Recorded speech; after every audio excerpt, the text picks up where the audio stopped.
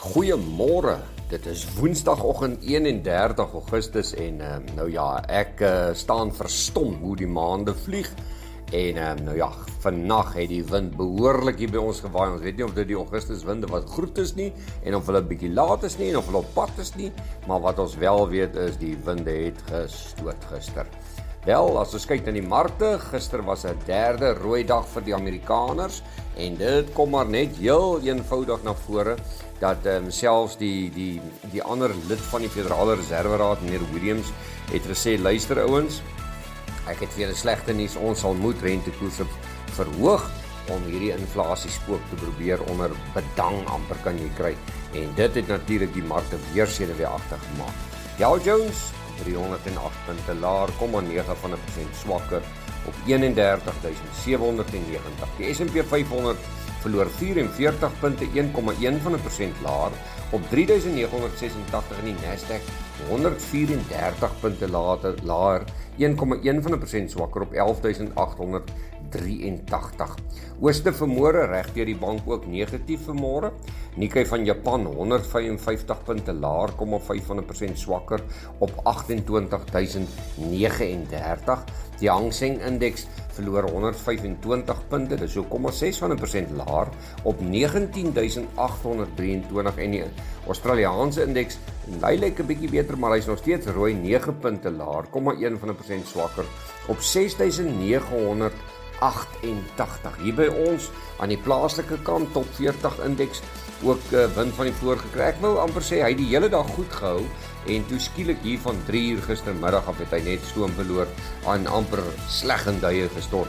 Top 40 indeks het 1225 punte laer, minus 1,9% swakker op 61.322 en die algehele indeks verloor 1307 punte, dis minus 1,8% op 67.900. Wel, die rand het gister sleg veld verloor, sommer so skielik 20 sent verloor, staan vanmôre op R16.94 teenoor Amerikaanse dollar, 'n euro R16.98 en 'n Britse pond R19.77.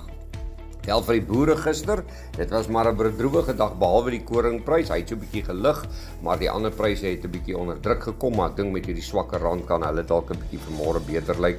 Geelmielie-prys R22 laer, 4.610. Witmielie-prys R29 laer op 4.600.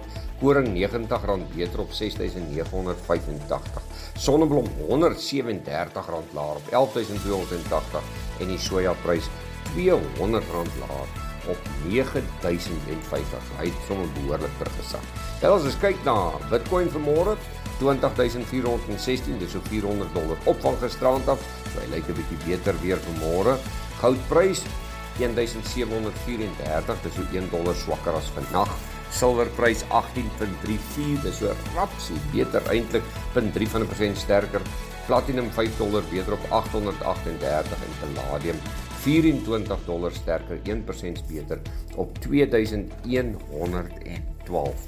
En dan Brent olie, daardie probleemkind van ons, 100.01, kom ons maak dit maar $100 op die kop. So ons hoop hy begin 'n bietjie daal. Wel van die ander nuus wat ons raak gelees het, is plaaslik.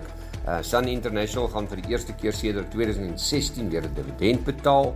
Brimstone het 24% toename in inkomstes gerapporteer. Master Drilling het 'n wonderlike resultate gerapporteer met 34% se sprong in inkomste. Dit lyk goed. En Harmony het 'n toename van 2% in inkomste gerapporteer. En dan internasionaal, meneer Musk se prokureurs dagvaard Twitter se voormalige veiligheidshoof. Maersk sal hulle belang in daai groot Russiese terminale vervoerder wil verkoop. Inflasie in Rusland sal in 2022 ongeveer tussen 12 en 13% wees. En dan die Franse premier waarsku maatskappye teen gasonderbrekings. En dan Pinduoduo se bedryfswins het in die tweede kwartaal die hoogte ingeskiet. Wel, daar's die nuus. Besoek gerus ons webtuiste www.fransklerk.com vir meer inligting en ons gesels weer.